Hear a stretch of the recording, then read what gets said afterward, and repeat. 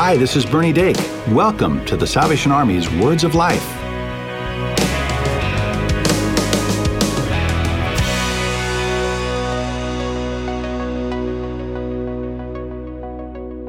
Welcome back to Words of Life. I'm Cheryl Gillum. And I'm Bernie Dake. Hey, Bernie. So good to be with you today.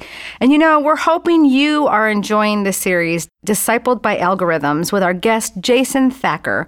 We are now on our 4th week of this 7-week series. And today, Bernie, you and Jason discuss how we've become trained to be connected and at times maybe even addicted to our devices. Wow, that hits home, brother. That hits home. There's a great illustration of Pavlov's dog when you take a psychology class in college. You know, every time the bell rang, the dog's mouth would eventually start to drool because they knew that there was a treat coming. Yep. Yeah, I'm like that with the haptics on my phone. So do you know that you have like a thing on under your settings called screen time, so you can like turn it on and see how much time daily, not just weekly, but daily you are spending on your phone? I didn't until you just started telling me about it. Right. I think I need to turn it on so I I can just discover. Opened mine up, and I'm ashamed to say mine is 5 hours and 44 minutes a day this week. And so, I've struggled with this for a while, you know, really for a very long time. And then I do use it for good things too, in regards to, there's the Bible app and all that kind of thing on there. Screen time doesn't mean that it's bad. No, it doesn't. It really doesn't. But the truth is that it just is indicative of like how much time I'm spending on this little device right here. If I could say anything, the importance of knowing those types of things is just realizing your habits, you know, and whether or not you've become, in a sense, a slave to them, as opposed to actually being present for those around you, your family, your spouse, your significant others, your children. So it's a good tool to use. Absolutely. Yeah, very good. Well, I wanted to start this episode with 2 seminarians walk into a studio and see where it goes. See how that works. Look, I'm just trying to help. I don't need a percentage of any of the... Well, welcome back to Words of Life. I'm so excited, still excited to have Jason Thacker in the studio. Jason's written a book called The Age of AI, Artificial Intelligence and the Future of Humanity. And for those that know me, it is a stretch to read this stuff because you speak on such a level that's, I think, amenable to the human spirit, because I don't necessarily think I would have picked this up for volunteer reading. But even just getting into the first chapter, I'm captivated and I can't stop. Thank you. The problem is I only got it a few days ago, so I got to get through it. And we are so grateful you're here. I appreciate that. If you've listened to the other episodes, you know that we're talking about all things tech and the kingdom of God. And Jason's got such a great view on this as an ethicist and as a seminarian and as a father and as a husband and all of those things that we can each relate to.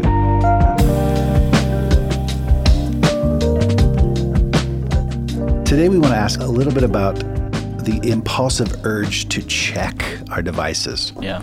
And a good story for me is I work in a team of 14 people, and the leadership part of that team, one of the requests, not so subtly to me, was maybe leave devices in another room when we're doing meetings.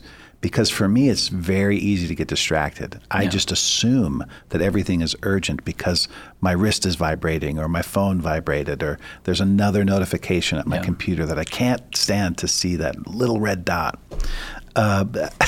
This is a problem for everybody. Is everything so urgent? It's not, actually. And that's one of the things.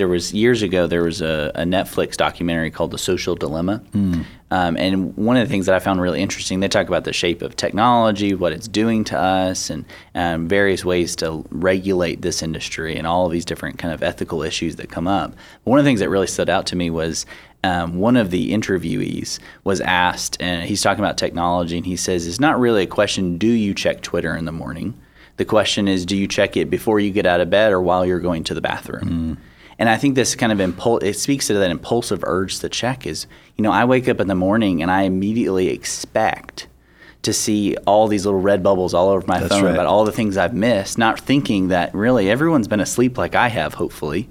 And And even though maybe my overseas friends might be emailing or sharing something online, but by and large, it's kind of a dead time. Is not a lot of people are sharing things, but I expect there to be things. Or I'll pick up my phone and I'm like, well, what did I miss? And that's one of those subtle things that we've talked about in previous episodes about the way technology is shaping us. It's forming us, or it's discipling us, to use the language that I like, is it's forming us to think that there's always something we're missing. Really the tagline on Twitter or on Facebook is what's happening. And that's, that prompt to put something, to tweet something, to share something. And so there's this immediacy, this speed, this impulsive edge. We always think something's going on and we're missing out somehow. Right. But really the way of wisdom, especially from the scriptures themselves, is slowing down, asking these kind of big questions about who is God, what does it mean to be human, and what's the nature of the world, but also just slowing down and realizing that not everything's urgent. Right. Some of the things, the most important things, are right before us. So I remember, I'll confess this to you. I've had my sons bring me my phone. And for me, that was incredibly convicting because I didn't ask them to. Yeah. They brought me my phone because Daddy's always on his phone. So naturally they think, well, Daddy needs his phone because what is it, he's probably missing something or he's always working. And I think that's something that I'm training my children subtly to think that that's the way life is, that you always have to have your devices. So we've tried to really kind of reshape a lot of that in our home about the way we approach technology, the way that I teach them about the bounds of technology. I'm trying. I'm not perfect. I fail very often on this, but that's something that my wife and I have constant conversations. Yeah. Not only about putting our devices down, but even questions of, did you see this online? Well, I didn't see that, but did you see this? And this idea that we're always missing something, but we also live incredibly isolated lives online where everything's curated and formatted just for me, just for you. Those algorithms. And it's very isolating. Right. And so that's when we're teaching our children, is trying to shape and form how they approach these type of things, using the way of wisdom, using the biblical wisdom and the biblical literature and really the Christian ethic. Right. Because ethics isn't something far off and disconnected from our lives. It's our everyday lives. Yeah. It's everything we do is ethical in nature. And so slowing down and asking some of those hard questions and, being okay with the uncomfortableness. Right. Not having my phone with me at all times, things like that, to start to kind of retrain myself about how to think better about these technologies.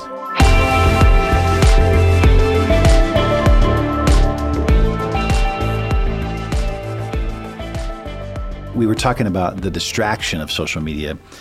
When we're staring at our devices, I want our listeners to hear this because I'm guilty of it. Instead of engaging with those physically around us, what message do you think that sends to them? Yeah. I think it obviously is important. Even with my children, is whatever's on Daddy's phone must be more important than us. Yeah. Or it's more pressing and things like that. And sometimes, it's not a bad thing that we have to check our devices, or I like to have my phone, or I like to know that my wife's, gone on a trip and I want to check in with her and things like that. So I think we have to get out of this mindset. Again, what we've talked about in previous episodes, is technology good or bad? Right. And we just want the answer. We just want the simple answer. Well, it's a lot more nuanced than that. Of course. It's good and bad in some sense. And so we have to recognize the way of wisdom and care and nuance. We can subtly communicate to others that what we're doing and really ourselves are more important than they are. And then we start to see people that we interact with online as just simply avatars. They're not really people. They're just people, they're an avatar that I can tweet at or share at or post at or dunk on and say these terrible things to and interact with every way I want and say things that I never would say to a person face to face across a table like this. Because technology is discipling us. It's forming us to see not only ourselves, but also to see other people as less than they really are, which is ultimately an image bearer of the Almighty God. Right. And so that's where we have to start to ask these hard questions. And when we put down our devices, or when we have our devices and we start to realize these are real people, just like me and you. And so maybe we don't have to say that thing that we want to say online, or that zinger, or that thing that's going to give us applause from our tribe. Sure. Is to think about wisdom, charity, nuance, but to also speak truth. We can speak truth and we don't have to speak in compromise on our beliefs, especially as we live them out in the public. Amen.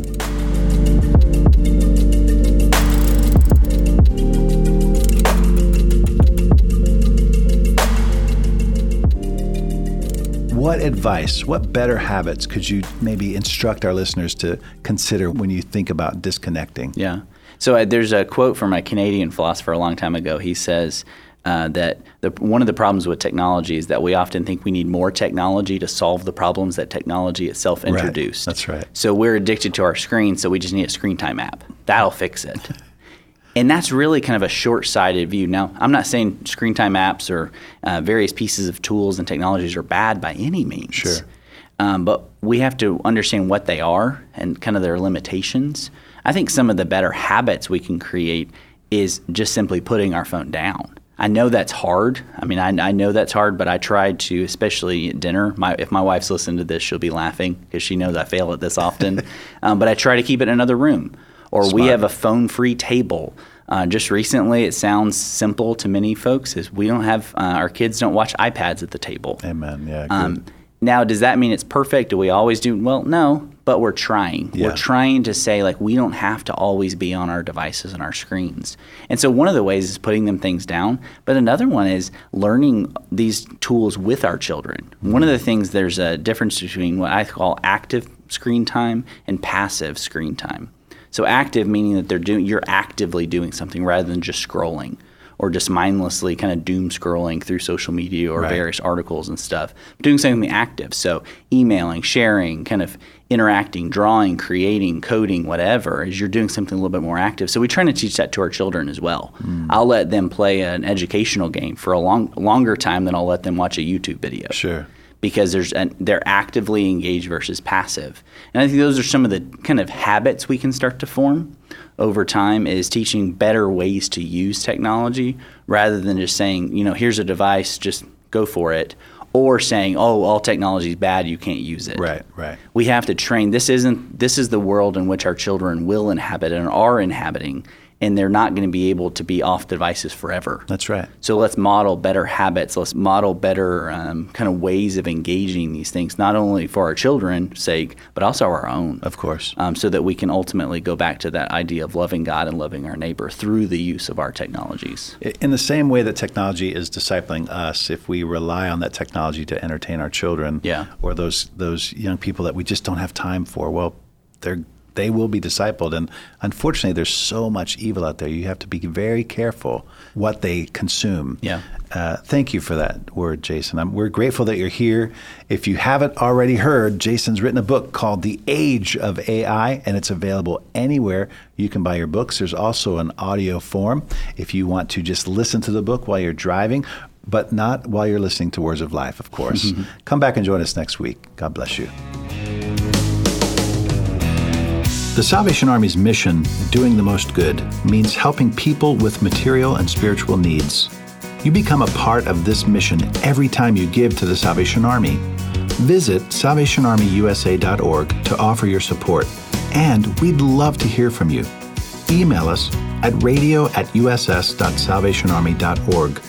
Call 1-800-229-9965 or write us at P.O. Box 29972, Atlanta, Georgia 30359. Tell us how we can help. Share prayer requests or share your testimony. We would love to use your story on the air. You can also subscribe to our show on iTunes or your favorite podcast store, and be sure to give us a rating. Just search for the Salvation Army's Words of Life. Follow us on social media for the latest episodes, extended interviews, and more. And if you don't have a church home, we invite you to visit your local Salvation Army Worship Center. They'll be glad to see you. This is Bernie Dake, inviting you to join us next time for the Salvation Army's Words of Life.